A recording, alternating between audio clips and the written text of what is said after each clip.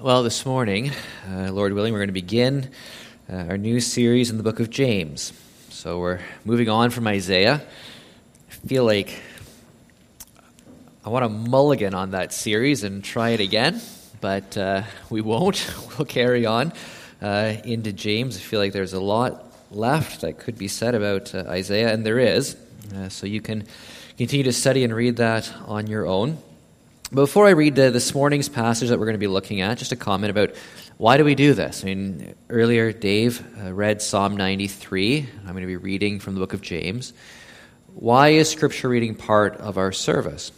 And without being trite, we read Scripture because it's the Word of God. That's why. When we come to this, we don't come to a human book. We don't come to something which is inspired in a lowercase I sense, the way Shakespeare is inspired.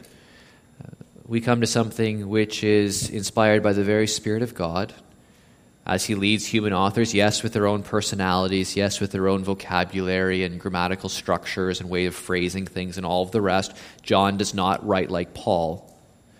But the Holy Spirit guides these authors to write precisely what it is that He wants, so that there's a one-to-one verbal correspondence between the word they choose and the word He wants to breathe out of His own mouth. So the finished product is the inspired, inerrant, that is without error, infallible, that is it cannot make an error, Word of God. The Bible is so important, it is the foundation, it is sort of the center of what we do here. And next week in Sunday school, we're going to be beginning a class on the subject of hermeneutics with the adults. And that's about how do we properly interpret Scripture. So we want to be reading Scripture, but how do we interpret it? What are the principles, the literary interpretive principles that we bring to this book? So those are the things we're going to be discussing. So we'll be laying down some principles and some ideas. We'll also be working through some texts together in Sunday school. We might even apply some hermeneutical principles to hymns and songs to see how do we actually get the proper meaning out of these things. So that'll be starting, Lord willing, next Sunday. James chapter 1. I'm going to read the first 8 verses. This is the Word of God. James, a servant of God and of the Lord Jesus Christ, to the 12 tribes scattered among the nations, greetings. Consider it pure joy, my brothers and sisters, whenever you face trials of many kinds, because you know that the testing of your faith produces perseverance. Let perseverance finish its work so that you may be mature and complete, not lacking anything. If any of you lacks wisdom, you should ask God, who gives generously to all without finding fault, and it will be given to you. But when you ask, you must believe and not doubt, because the one who doubts is like a wave of the sea blown and tossed by the wind. That person should not expect to receive anything from the Lord. Such a person is double-minded and unstable in all they do. Well, before we consider this passage this morning, we're going to pray, as we already have several times throughout the service. And again, this one is relatively obvious. We pray because the Lord has commanded us to pray. But we also pray because this is how we acknowledge the relationship that we have with God. When Jesus teaches His disciples how to pray, He begins, Our Father. That is, as you immediately establish the relationship that you have. Our Father who is in heaven. That is, there is a transcendence there. God is immanent. He is close to us. He is our Father, but He is also our authority, our King, and infinitely high above us. And so when we pray, we have those two things in mind. It's about reminding ourselves of the relationship we have with God. It is not in the first instance to get things done. It is not to make God do our will. It is to bring us to a posture of submission to His will, as difficult as that may be at times. It's an acknowledgement that we need help. The reality is, the reason we pray in our services this morning is that we're recognizing if God doesn't do it, there's no point in us being here. If God's Spirit doesn't teach us, there's no point in trying to work through His Word. If God's Spirit doesn't enliven our hearts, there's no point in singing, because it will just be singing, it won't be worship. And so we pray to position ourselves in that relationship with God very self-consciously, looking to Him to do what we cannot do for our good and also for His glory. So take a moment individually to bow before the Lord in prayer, and after just a short time, I'll lead us together.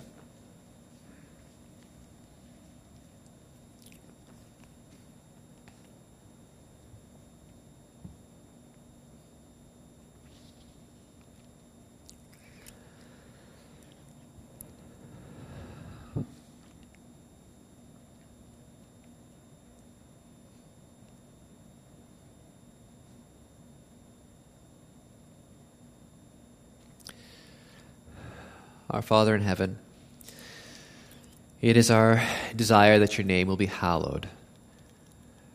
And we know that it already is. It is maximally holy, as we learn in Isaiah.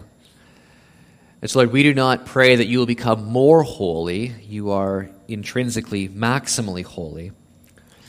We pray that you will be recognized for who you are.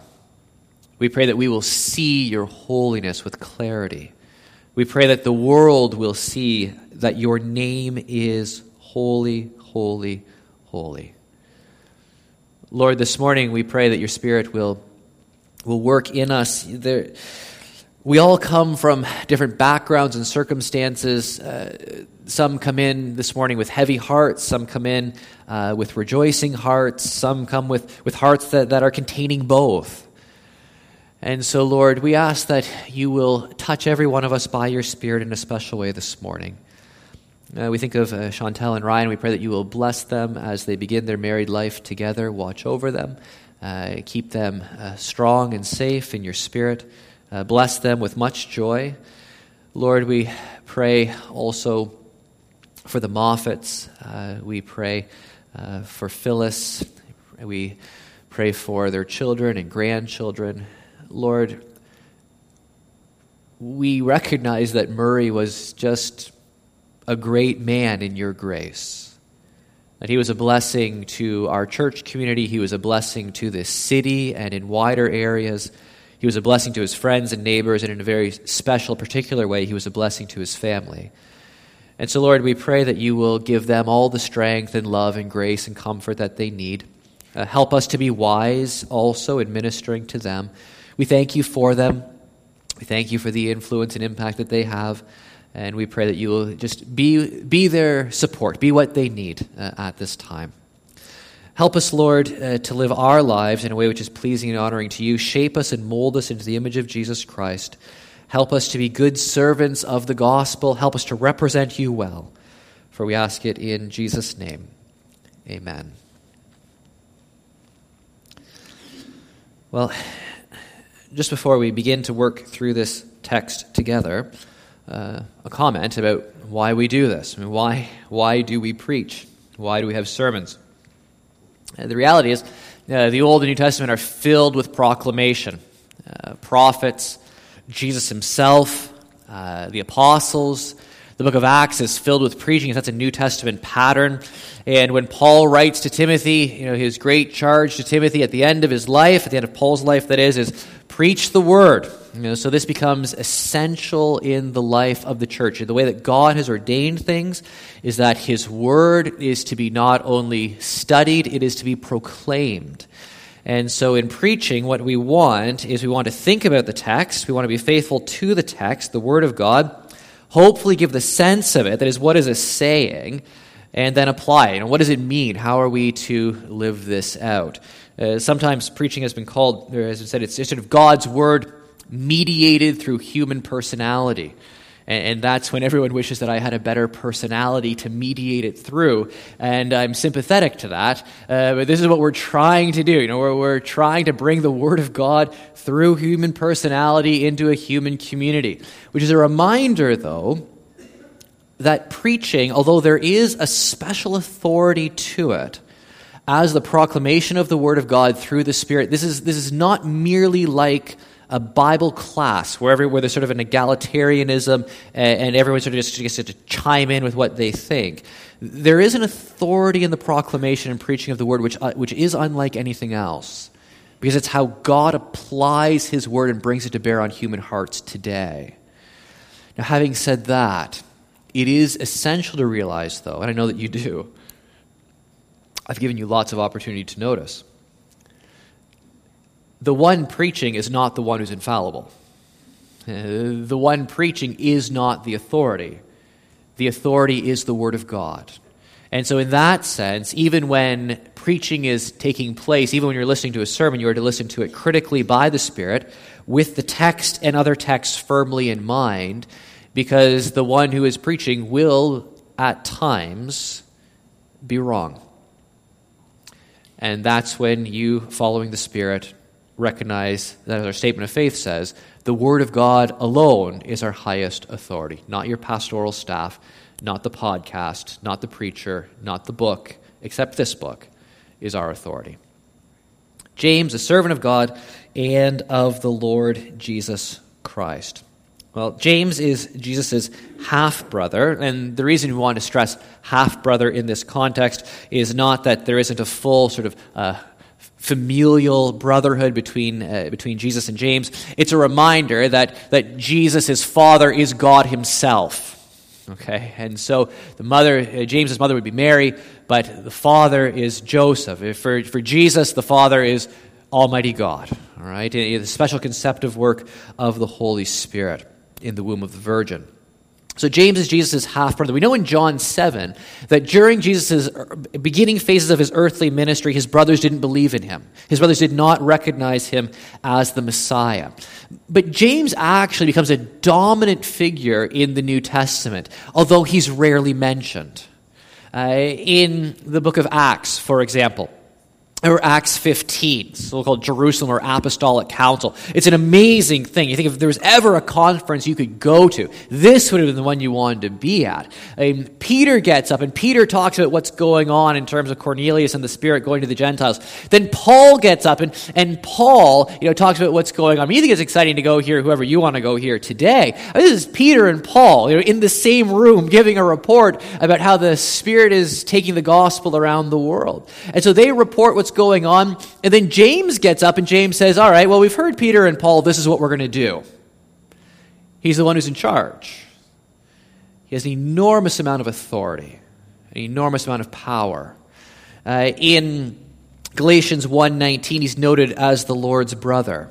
In 1 Corinthians 15, when Paul is talking about the things of first importance which he has received and is passing on, one of them is that the Lord has appeared to different people, and he mentions James specifically. One of the very few people that Paul mentions specifically, the Lord has appeared to James.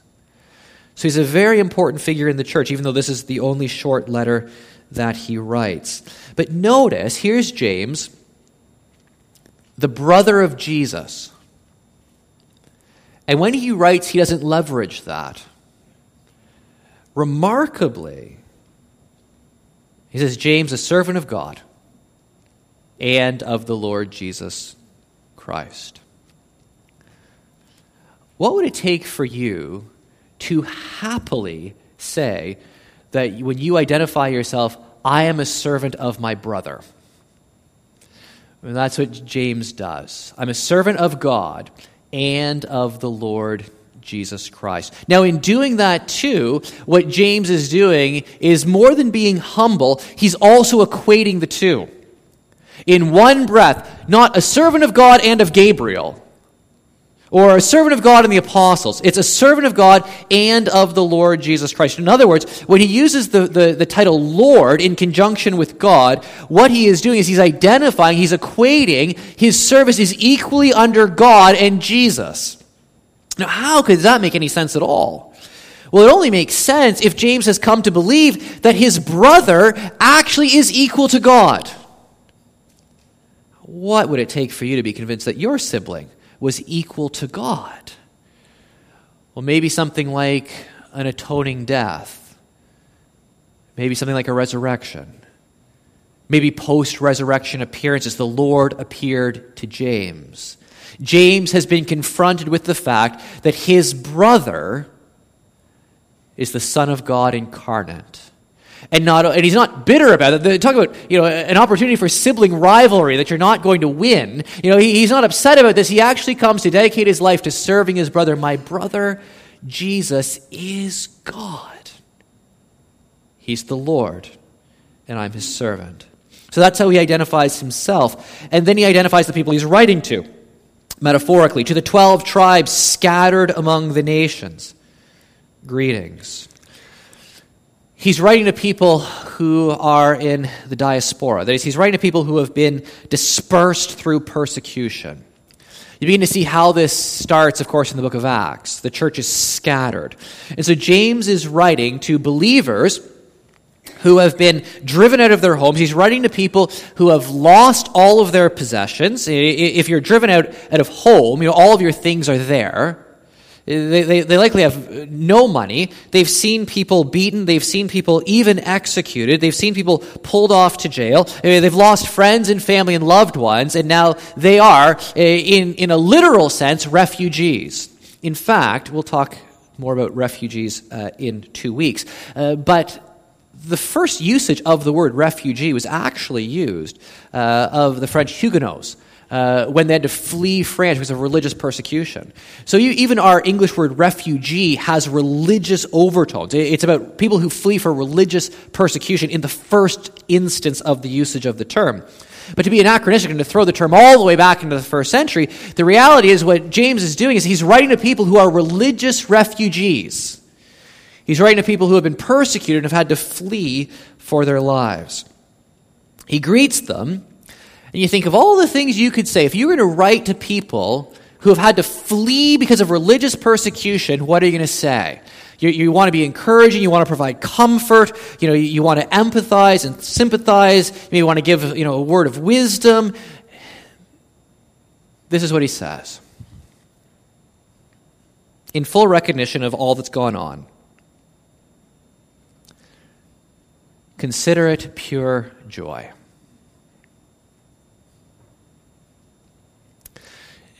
These are the sorts of things you say as a pastor to persecuted people right before the deacons fire you. Consider it pure joy. James, you've lost your train of thought. How can you write into this situation and these are your opening remarks? Well, consider is actually a technical term. It's an accounting term. And so what he's doing is he's saying, I want you to consider this pure joy. That is, you have your assets and your liabilities column. And I realize this sort of accounting bookwork wasn't created back then, but we just work with it today. You have your system of assets and liabilities. What I want you to do is I want you to consider, that is, I want you to chalk up this experience in the assets column of your life. You're going to have a heading that says pure joy, and this is where this goes. You file it under pure joy. Pure joy is not nothing but joy, as if this whole experience is just so delightful. It's talking about intensity and quality. There's a purity to the joy. It's not nothing but joy, but it's pure. And what do you consider pure joy? What are you to account in your life as something which has a purity of joy? Consider it pure joy, my brothers and sisters, reminding of family relationship. He's not a callous external observer. Consider it pure joy, my brothers and sisters, whenever you face trials of many kinds. Now this is utterly counterintuitive. When you face trials of various kinds, you can think through life, you can think of as many different types of trials as I can. There are all kinds.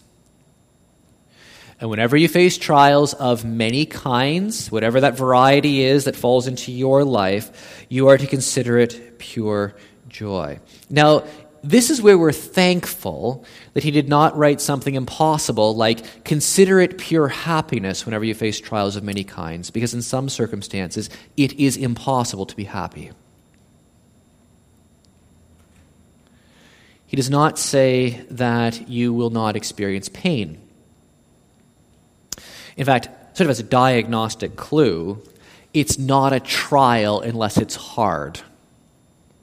So one of the ways that you know it's a trial is if it's hard and if there's pain. If there's no pain, if it's easy going, then it's not a trial. We usually call those things sort of unmitigated blessings, right? It doesn't say consider it pure joy whenever you face unmitigated blessings of all kinds. We're already doing that. We don't need the accounting. We don't need to conceptualize it that way. We're doing it intuitively. We're doing it naturally. But when there's something hard, when there's something difficult, when there's something which actually causes an enormous amount of pain, that's where you need to start thinking theologically, because your natural intuitive response will not be in line with what God has for you in this case. Whatever those trials are. Frankly, some trials are intensely painful for a short time. Some trials are painful, but the real attendant pain is the duration.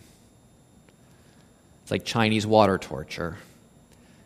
Day after day after day after day of compounding misery with no light visible at the end of the tunnel.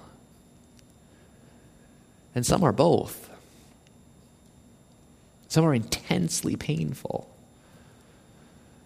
for protracted periods of time. And they all come for a variety of ways, through a variety of means.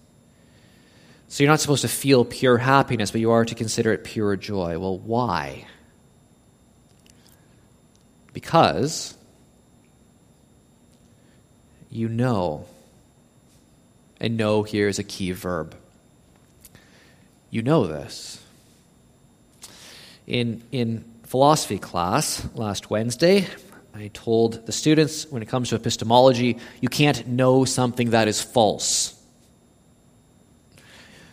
You could know a claim and identify it as false, but you can't actually know something that is false. You can only know things that are true. It's not knowledge if it's wrong, in other words. So you can know. You can know and understand this because it's true. The testing of your faith produces perseverance. Testing is a very rare word that James selects here. It refers to a refining and purifying process. Similar to what Peter will write about when he talks about our faith being like pure gold, being refined through fire. James is saying the testing, when you experience testing, what God is doing is He is refining you. He is purifying you. He's removing dross. He's removing things from you that ought not to be there. The testing of your faith is precious to you. It's how you relate to God.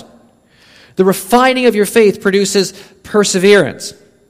And perseverance means to remain under. That is you have a heavy load, that you can carry for a long period of time. And so you build up strength.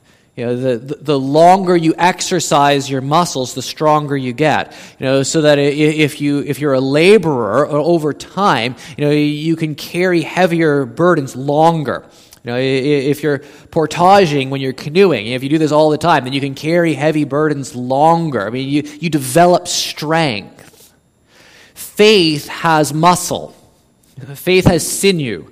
Faith can stretch. Faith can grow stronger. So you can bear up, so you can persevere longer. That's what is going on with trials. When your faith is being refined, your faith is getting stronger. Now that sounds delightful, except if you didn't have the trial in the first place, you wouldn't need to be persevering. So you want to say, well, I appreciate that, but how about I don't get perseverance, then I won't need it, and then I don't need the trial. This is a perfect system. Less trials, then I won't need the perseverance. I won't need a stronger faith. That seems good to me. I'll just sit around and eat the equivalent of spiritual ice cream, and that will be wonderful. Well, the problem with that is that you're stopping too soon. You don't have enough perseverance. Perseverance is not the end. Let perseverance finish its work so that you may be mature and complete, not lacking anything. In other words, God is giving you perseverance not as sort of just so you can run on a treadmill not getting anywhere. He's giving you perseverance so you can go out and run through life. You can run the race set before you. He doesn't put you on a treadmill. He puts you outside in creation. It's a trail run. It's beautiful, but trail runs are hard. And so you go out and he says, here's this life, here's real life, now go run. I'm going to make you strong. You're going to persevere. The running isn't an end in itself. The trial isn't an end in itself. Perseverance is not an end in itself. Perseverance is so you may be mature and complete, not lacking anything. God is going to make you, through all the circumstances of your life, He is going to make you the person He wants you to be. And it's going to be hard. And there is suffering. And there are tears. And there will be trials of many different kinds.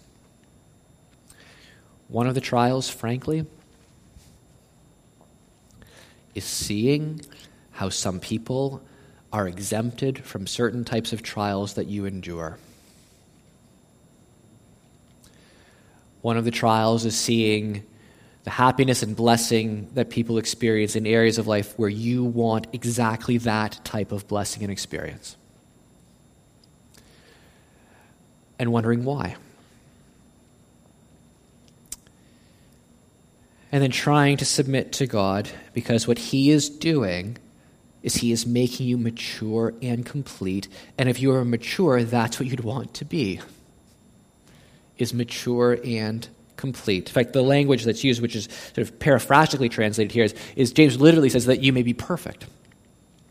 Now we pull back from that because in our English connotation, perfect sort of means, absolutely perfect. And we know that won't be the case when we're in glory. That's not what James is meaning. James is meaning perfect in the sense of arriving at the goal.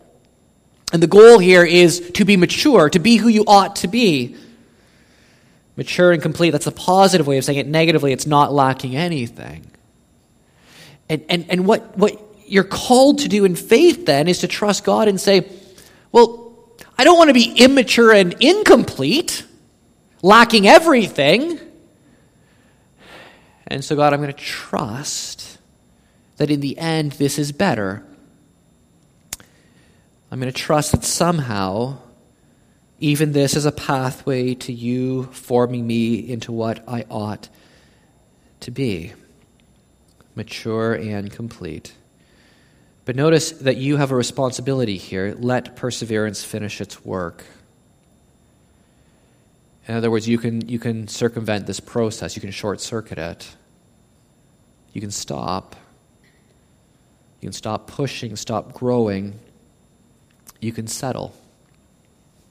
You can pull back instead of moving forward. Let perseverance finish its work.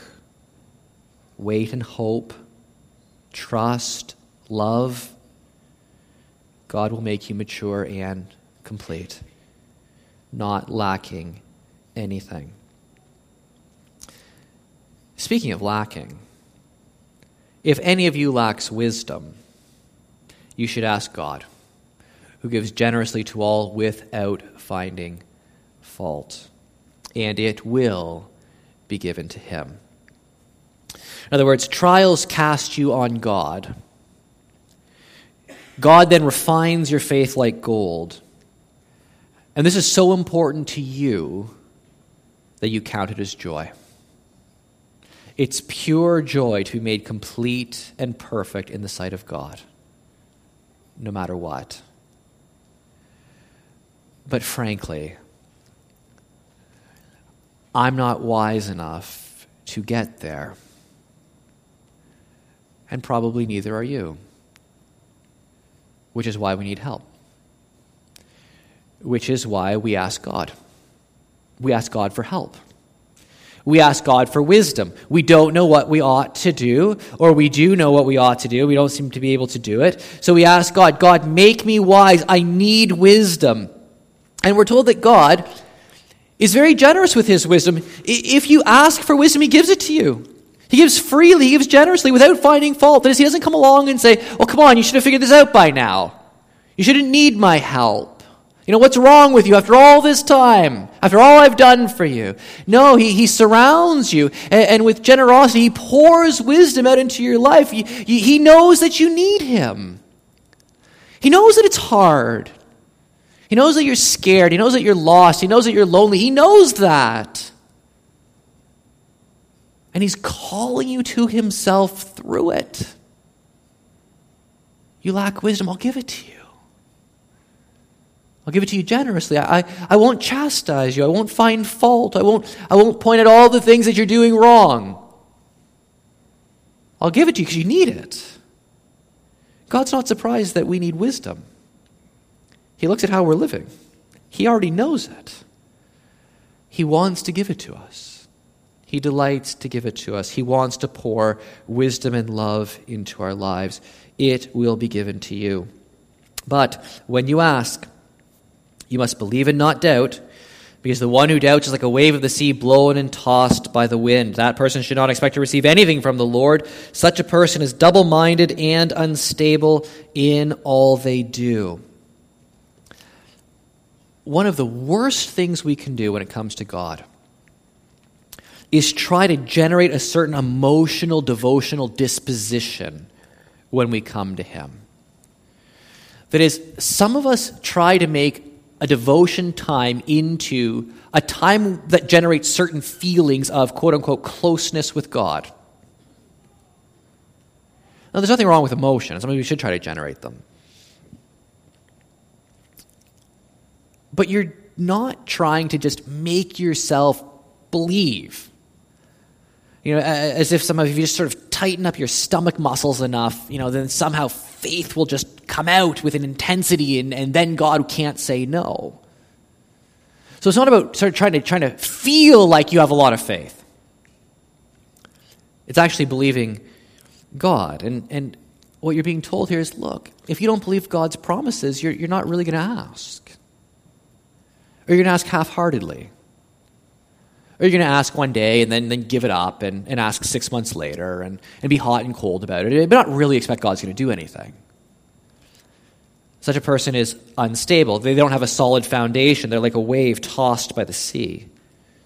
They're not going to receive anything from the Lord. They're not really asking God. They don't really trust God. They don't believe God's word. They don't believe God's promises. Now notice, because I think this is actually really important.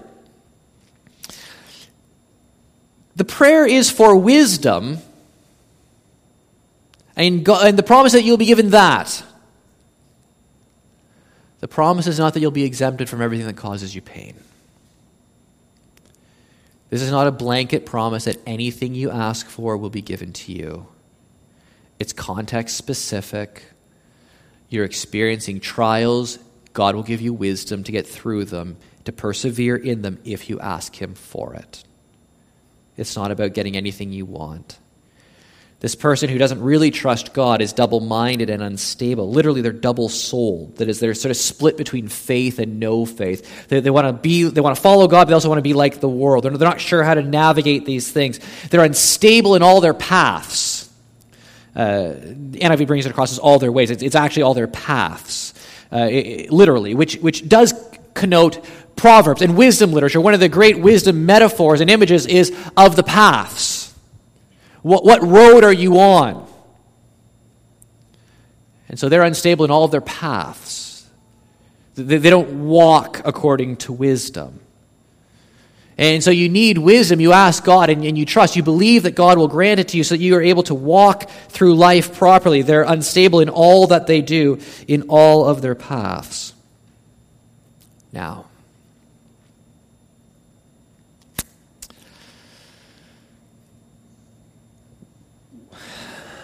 what do you do? Here's the text. There's a lot more to say about it. Okay, but what do you do in real life?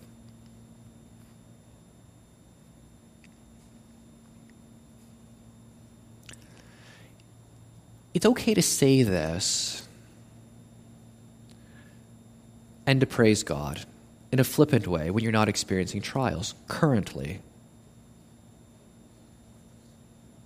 But when you are, as undoubtedly some are this morning, what do you do with this? What do you do with the fact that in the horrible pain of her life, Lucy Maud Montgomery, our author of many wonderful works of literature, including Anne of Green Gables, has a spirit which is so keenly poetic that she can see beauty everywhere and feel it with deepest joy.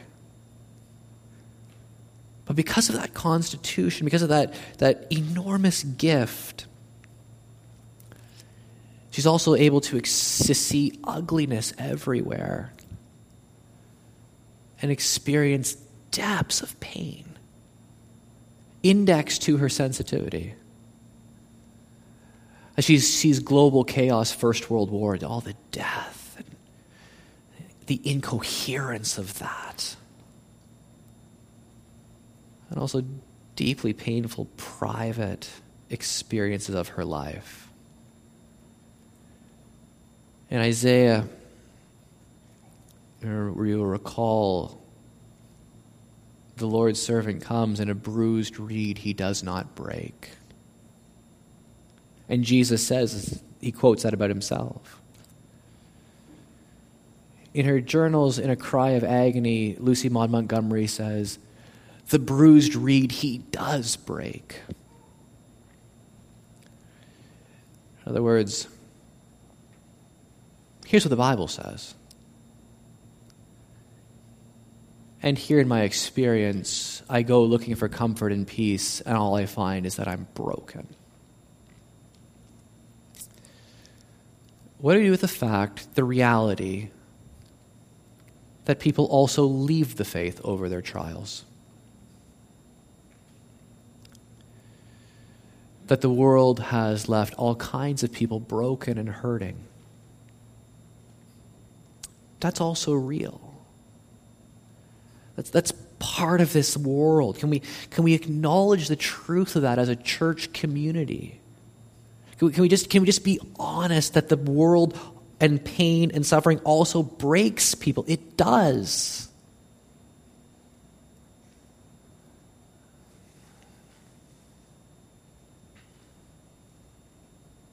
Well,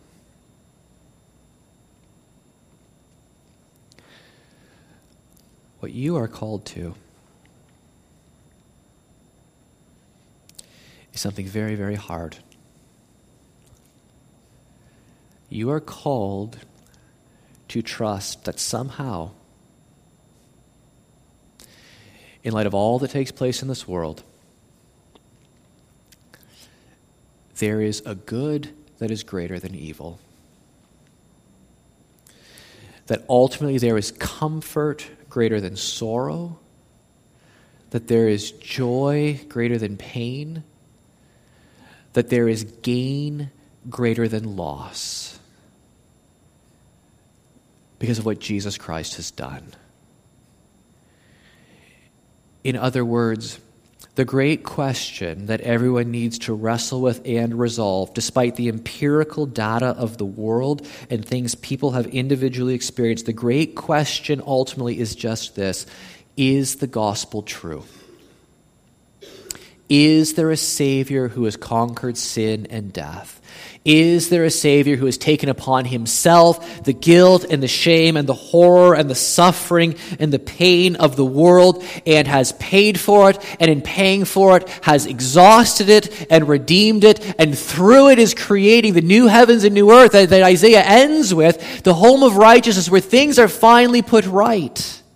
In other words, is there a God in sovereign control on the throne of the universe who will have his way even if it's not right now? What I mean by that is this, is that even if right now we see the process of refining, we don't see the end result. Because if all you do is look around at what's going on at this little slice of time and history, without seeing the final end that God has ordained. Frankly, if this is all there is no hope. If this is all there is no point. There is nothing redemptive. But if the gospel is true, anchored in Jesus' atoning substitutionary death, life and resurrection, then there is eternal life. And sometimes Christians, I think it's well-meaning, but I think it's just absolutely wrong. Sometimes Christians say, oh, well, when we get there, when we see all that God has done, all of the pain and suffering won't have mattered. No, it does matter. It matters a lot. It matters eternally.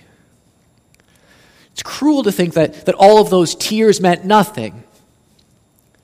That all that heartache, all of that pain, all that isolation, physical, emotional, spiritual, existential, that all that just didn't count? No, it counts.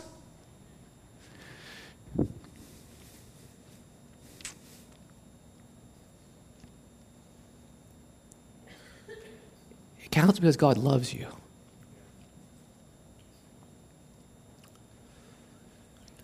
It counts because God doesn't stand outside of it, He enters into it. His Son enters into your pain. He enters into all the things that shatter your heart and your soul and your mind. He takes it all upon Himself. And He perseveres all the way to the end and pays for it all on Calvary's cross. Not to sympathize with you, but to conquer it for you. To defeat it. To give you strength and wisdom today. Bright hope for tomorrow. And everlasting life. And you can consider that pure joy, no matter what. Well, may God help us. May God help us by the Spirit to be orientated to Himself through Jesus, to consider it pure joy. I'm going to ask your musicians to come and lead us in our closing song.